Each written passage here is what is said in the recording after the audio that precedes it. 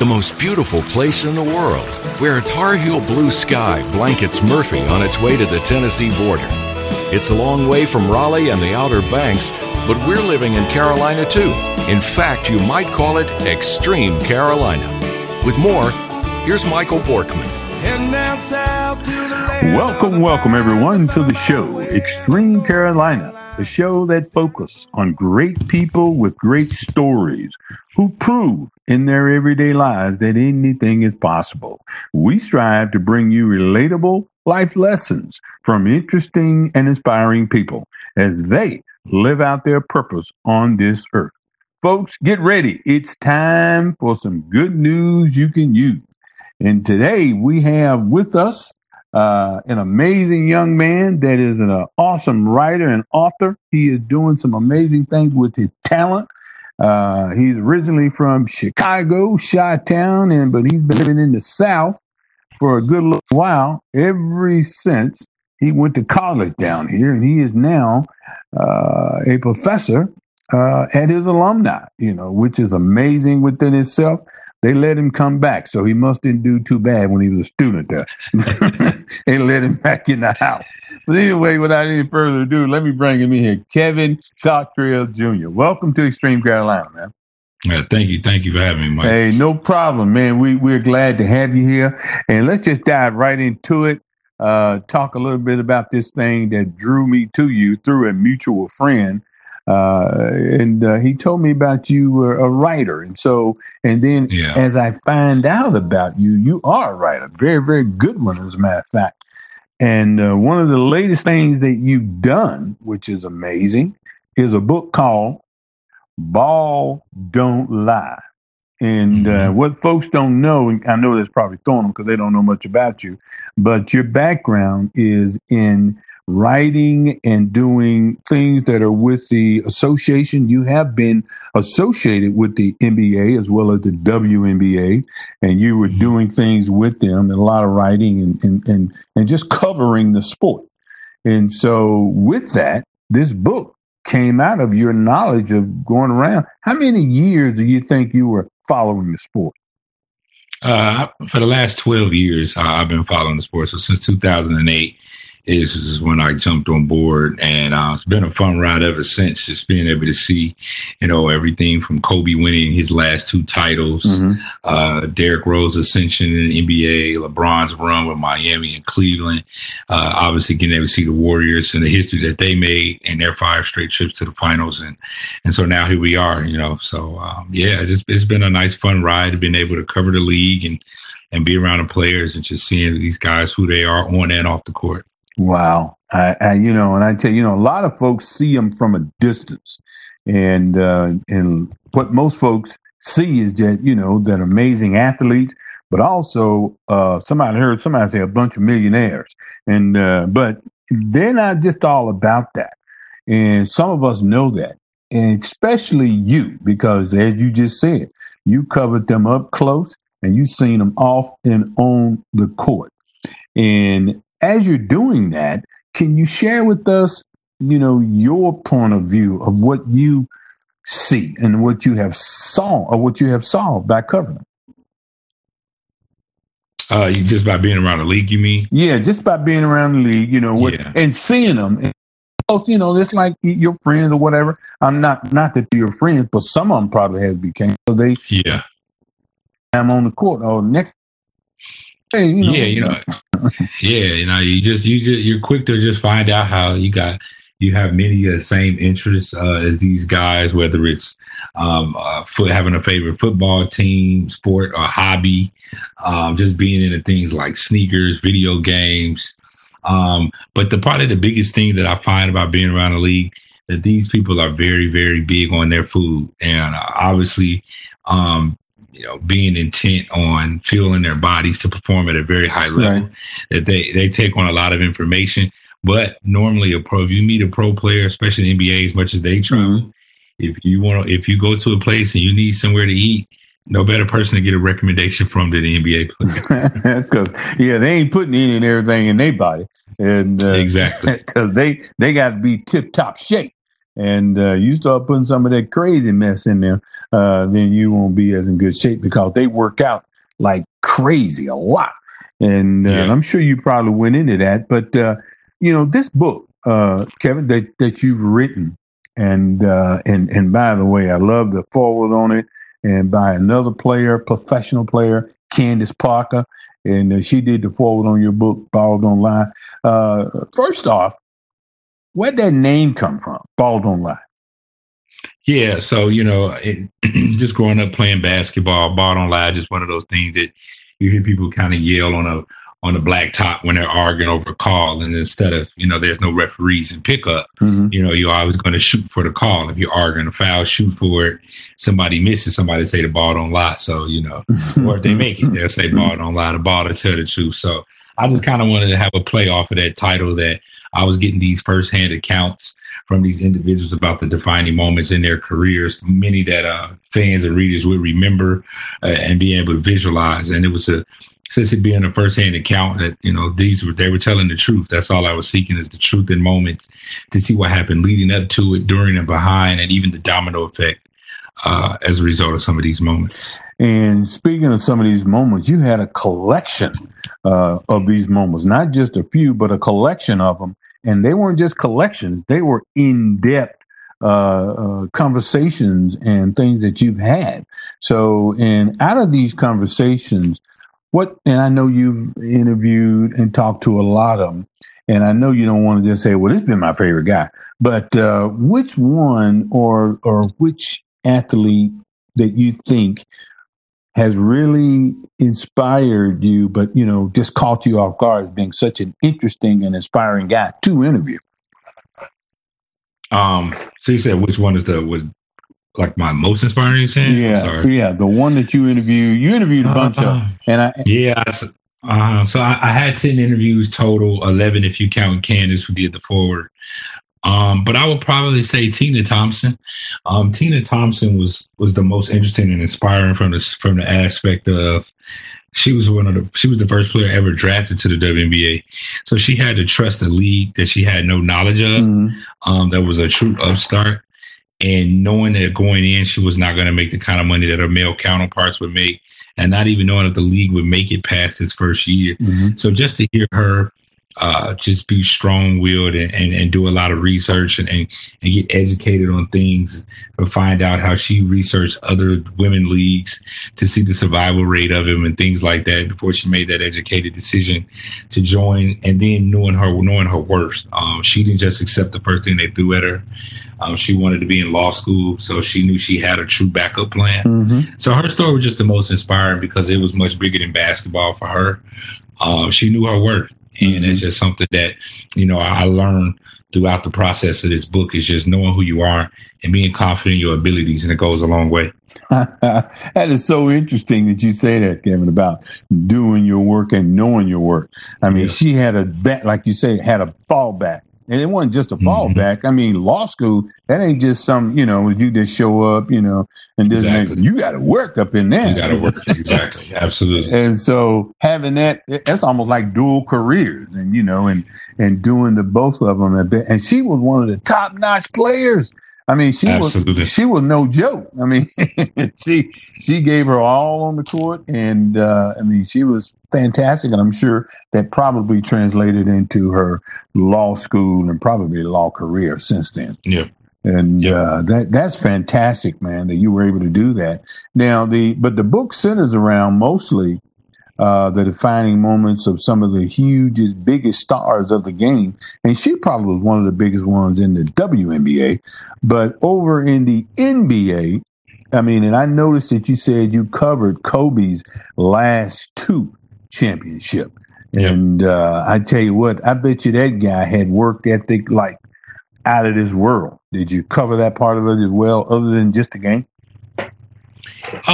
Well, just being around the game, being based in Atlanta, I really would only travel for games, so I didn't get much else access outside of that. But yeah, it's still just amazing just to be around, just to see somebody work ethic before the game, and all of that, just seeing it translate into the game and just being around, hearing stories from others, things like that and stuff is priceless. Wow, that is fantastic. You're listening to Extreme Carolina on 95.1. We'll be right back after a word from our sponsors. Tar Heel basketball, Cam's Panthers, Asheville's eclectic nightlife, and the Great Smoky Mountains. It belongs to us too, out here in Extreme Carolina. Once again, here's Michael Borkman. Be sure to visit our brand new website, michaelborkman.com, to access exclusive online content, including over 150 episodes of previous content for free. We are also on Facebook, Instagram, and Twitter as Extreme Carolina. And lastly, if you don't want to miss an episode with our amazing guest, and trust me, you don't, you can now subscribe to our podcast and let the new episodes come to you automatically. We're available on Apple Podcasts, Spotify, or wherever you get your shows. Welcome back, everyone. Welcome back to Extreme Carolina, a show that focuses on great people with great stories. And today, we have an amazing author and writer and a guy that a lot of us probably envy and jealous because he got to get in the game, didn't pay. You know, he was just right there. So he was in all them good games. He had to see all those folks, man, which is amazing. But now you also, with you being up close like that and checking things out, you were able to write about in the book about a recollections of things and seeing that in the intimate detail. But there was some things that played out and happened that had a sports domino effect. Can you share some of that with us, Kevin? Yeah, like one of the moments that had a true domino effect is the chapter I have with Dennis Scott featured in. And he discusses their road to the 1995 NBA Finals with the Orlando Magic and just how everything came together. And the domino effect discussed is when Jordan left the Bulls the first time in '93 and how Horace Grant felt underappreciated by Chicago. And as a result, he was able to take his championship pedigree down to Orlando, kind of be their final piece. Right. And then Jordan comes back to Chicago. And Horace Grant helps lead Orlando past the Bulls to get to the 95 finals. However, they go on to lose the finals, and then Orlando loses Shaq as a result to LA. Yeah. And then, of course. So it's interesting just to see how small some of these guys' windows of opportunity is. And when things don't go right, just how it ends. Richard Hamilton is another person in the book. He stayed in Detroit, I think the longest out of everybody that won a title with the Pistons in 2004. Right. And once he decided to leave, he opts to join the Bulls and Derrick Rose after he won MVP. And everything seemed just to be going right. And that was the year Derrick Rose tears his ACL. And they never get their chance at it again. And eventually that's how Richard Hamilton's career ends in Chicago, because he wasn't on a winning contending team. And so he wasn't viewed as being that veteran presence that was needed around a winning team. So the domino effect, Derrick Rose doesn't get hurt. Richard Hamilton may have had 3-4 more years of basketball in him, right, just by being a winning product. So it's just interesting to see just how these domino effects truly fall. Yeah, and that's amazing. And that truly was sad too, that what happened to Derrick Rose, which happens to be from Chicago. Absolutely. One of your guys. And, exactly. As it D Wade, and so you've, I'm sure you kind of had an infinity or somewhat for those guys.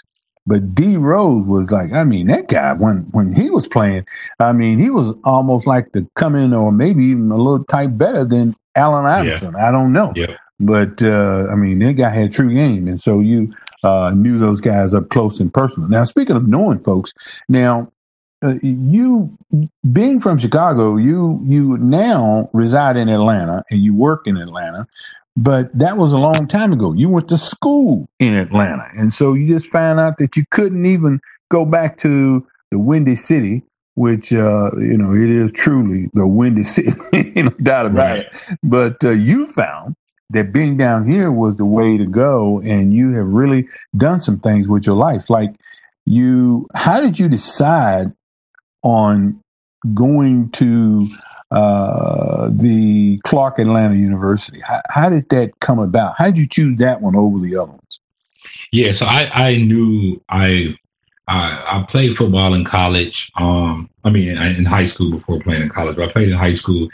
And once I knew I wasn't going to go D1, I knew I wanted to be at a black college. I knew I wanted to be a part of the atmosphere. I wanted to be a part of that lineage and that history, just the entire HBC family environment. Right. And so for me, it was just about what did I want to do in my life. And I knew I wanted to cover sports from a journalistic standpoint.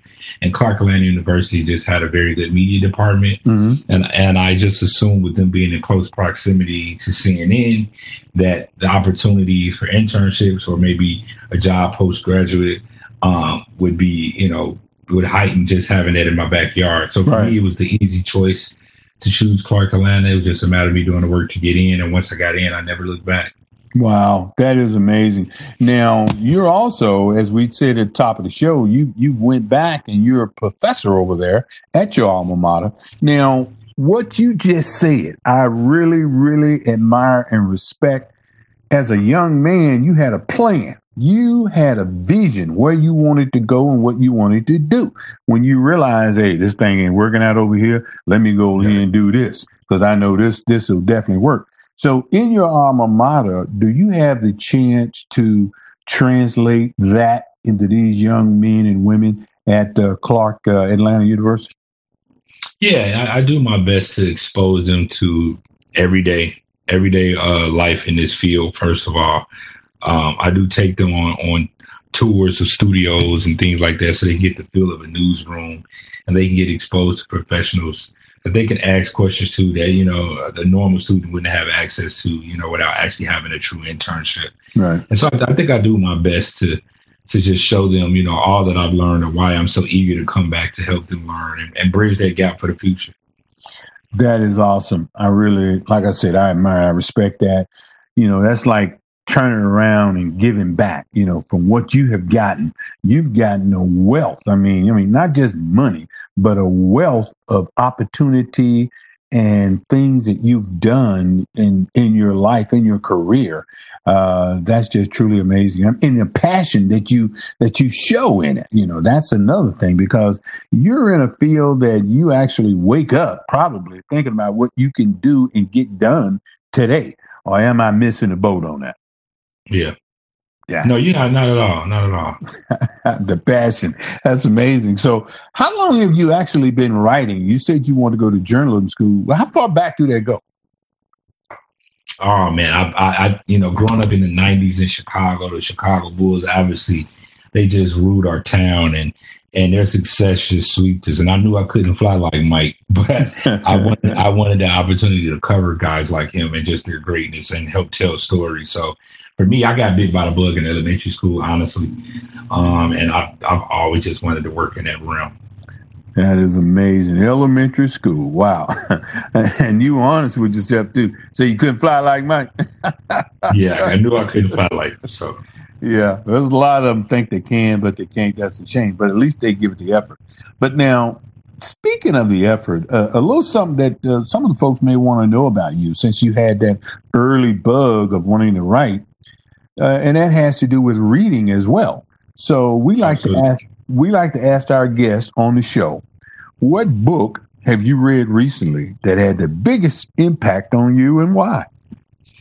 To be honest, what I read recently, I read before, but I was read recently again. It's Who's Afraid of a Large Black Man by Charles Barkley. And Charles had the foresight of just speaking with a lot of prominent figures, not all black, but speaking with a lot of prominent figures just about how they deal with the race in society. Everybody from Tiger Woods to Barack Obama before he was president, it was featured in his book. And just his ability to talk to people and get in their heads about how we deal with everyday things, even at their stature, which is very interesting. And I brought it back out because, during these times of civil unrest in America, sometimes you just got to look back just to see the progress that has been made and to recognize the progress that needs to be made going forward. So for me, that's probably one of the most recent books that's had an impact on me. And to be honest, I actually, when I first read that book, and idea for Bought Online was sparked. That's where I got the format from. Each chapter had a person featured. So like Barack Obama had a chapter, Tiger Woods had a chapter, so forth and so on. Right. That is. Now we have to. We got to put that in the show notes. Tell us the name. We remember Charles Barkley. What was the name of the book again? The book is called "Who's Afraid of a Large Black Man?" Awesome, by Charles Barkley. We will put that in the show notes for real. That is something that people need to check out, and if they wanted to, we'll have it in the show notes. Now, also, we like to ask a few other little softball questions, and this one is real cool. I like it. Is what's the best advice, Kevin, that you've ever received? I think the best advice I've ever received is, well, two things. One was always tell the truth because it's the easiest thing to remember, and then the other thing was you don't get what you worth, you get what you negotiate. And so, a lot of times, especially in the Black community, we struggle to negotiate pay and things like that. And then we get mad because we don't feel like we're getting what we're worth. And so that's just what it is. It's like just always remembering negotiation tactics so you can get what you feel like you're worth. Man, I love that. That is truly a good thing to say, and it's truly true too. I mean, like you said, that ain't no joke. Everybody around, man. I mean, I'm not getting what I'm worth. That ain't right. That ain't fair. I'm like, wake up. It's exactly what you negotiate. You stand up and just see it like it is. But anyway, thank you for sharing that. Appreciate it. And one last question we like to ask, and it's another pretty good one. And this one is, what's something about you, Kevin, that surprises people that they didn't have any idea? What? He what? I mean, what really surprises people? What is that thing? Something about you that surprised people? I think honestly, people are surprised that know that I'm a writer. It's not one of those things you can see, touch, or feel, and a lot of people just don't like writing themselves. So I think it just comes off as a shock when people always find out that his passion is still in writing, because who wants to write long form anything these days, with social media being what it is, right, and texting being what it is, just a lot of shorthand and short answers and reactions more so than real thought out explanations. And so I think there's just something about me that even with the book, people are still like, oh, wow, I didn't even know you write. Or people was like, I didn't even know you writing a book. Like, how would you know? That's right. So, it's just, so, I still find that people are shocked by that. Wow. Well, I tell you what, man, that's a good thing to be, to have folks to be shocked about. And I tell you what, man, speaking of being shocked, man, time is gone. Time has went by really, really fast. And man, and I really hate that, because I've truly enjoyed our conversation. And we're going to put some things in the show notes so some folks can check you out. And if they wanted to know about you, how would they contact you, man? Well, how do they do that? They can follow me on Twitter at KCJ_Swish. Okay. And that's why I'm very vocal and expressive out there. So always easy to connect out there. And Bald Online is available on Amazon and Barnes & Noble's website. There you go. Bald Online. It was a great book. Great read. Y'all need to check it out. Hey, folks, we have run up against it, and we want to thank Kevin for being on the show today. I mean, this guy has really, really been a good guest as well as an author. Kevin Cottrell Jr., we want to say thank you for being on the show, my brother. Thank you. Man, no problem. As again, check the show notes on how to get in touch with him. Ultimately, Extreme Carolina is committed to you, our listeners, to bring you leaders and newsmakers like Kevin Cottrell Jr., who is passionate and purpose-driven about making a difference. By listening to their stories, Extreme Carolina listeners will have the opportunity to refuel, reconnect, and get inspired by unlocking the power of the people. Folks, a positive quote as we leave out for today, simply this: the ultimate measure of a man is not where he stands in moments of comfort and convenience, but where he stands at times of challenge and controversy. MLK. Thank you, guys. Appreciate y'all tuning into the show. God bless y'all. Take care. Have a good one. We'll see you. We out. Peace.